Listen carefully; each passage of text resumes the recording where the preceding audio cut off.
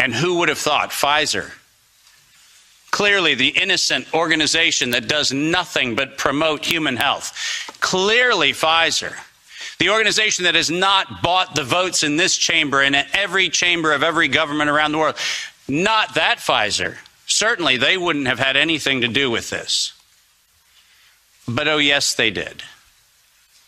And in 1990, they found out that there was a problem with vaccines. They didn't work.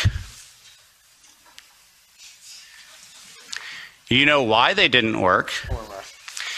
It turns out that coronavirus is a very malleable model. It transforms and it changes and it mutates over time. As a matter of fact, every publication on vaccines for coronavirus from 1990 until 2018, every single publication concluded that coronavirus escapes the vaccine impulse because it modifies and mutates too quickly for vaccines to be effective. And since 1990 to 2018, that is the published science, ladies and gentlemen. That's following the science. Following the science is their own indictment of their own programs that said it doesn't work. And there are thousands of publications to that effect, not a few hundred, and not paid for by pharmaceutical companies. These are publications that are independent scientific research that shows unequivocally, including efforts of the chimera modifications made by Ralph Baric in the University of North Carolina, Chapel Hill. All of them show vaccines do not work on coronavirus. That's the science. And that science has never been disputed. But then we had an interesting development in 2002. And this date is most important. Because in 2002, the University of North Carolina, Chapel Hill patented, and I quote, an infectious replication defective clone of coronavirus.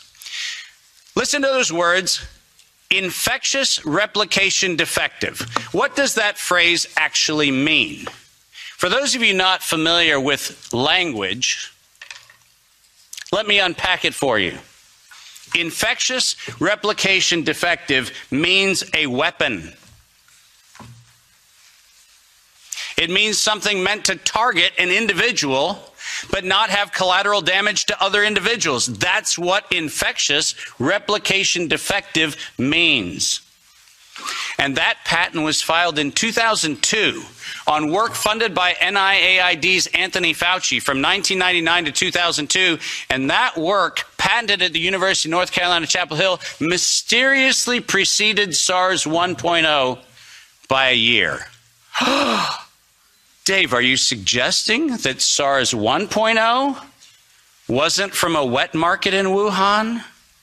Are you suggesting it might have come from a laboratory in the University of North Carolina, Chapel Hill? No, I'm not suggesting it. I'm telling you that's the facts.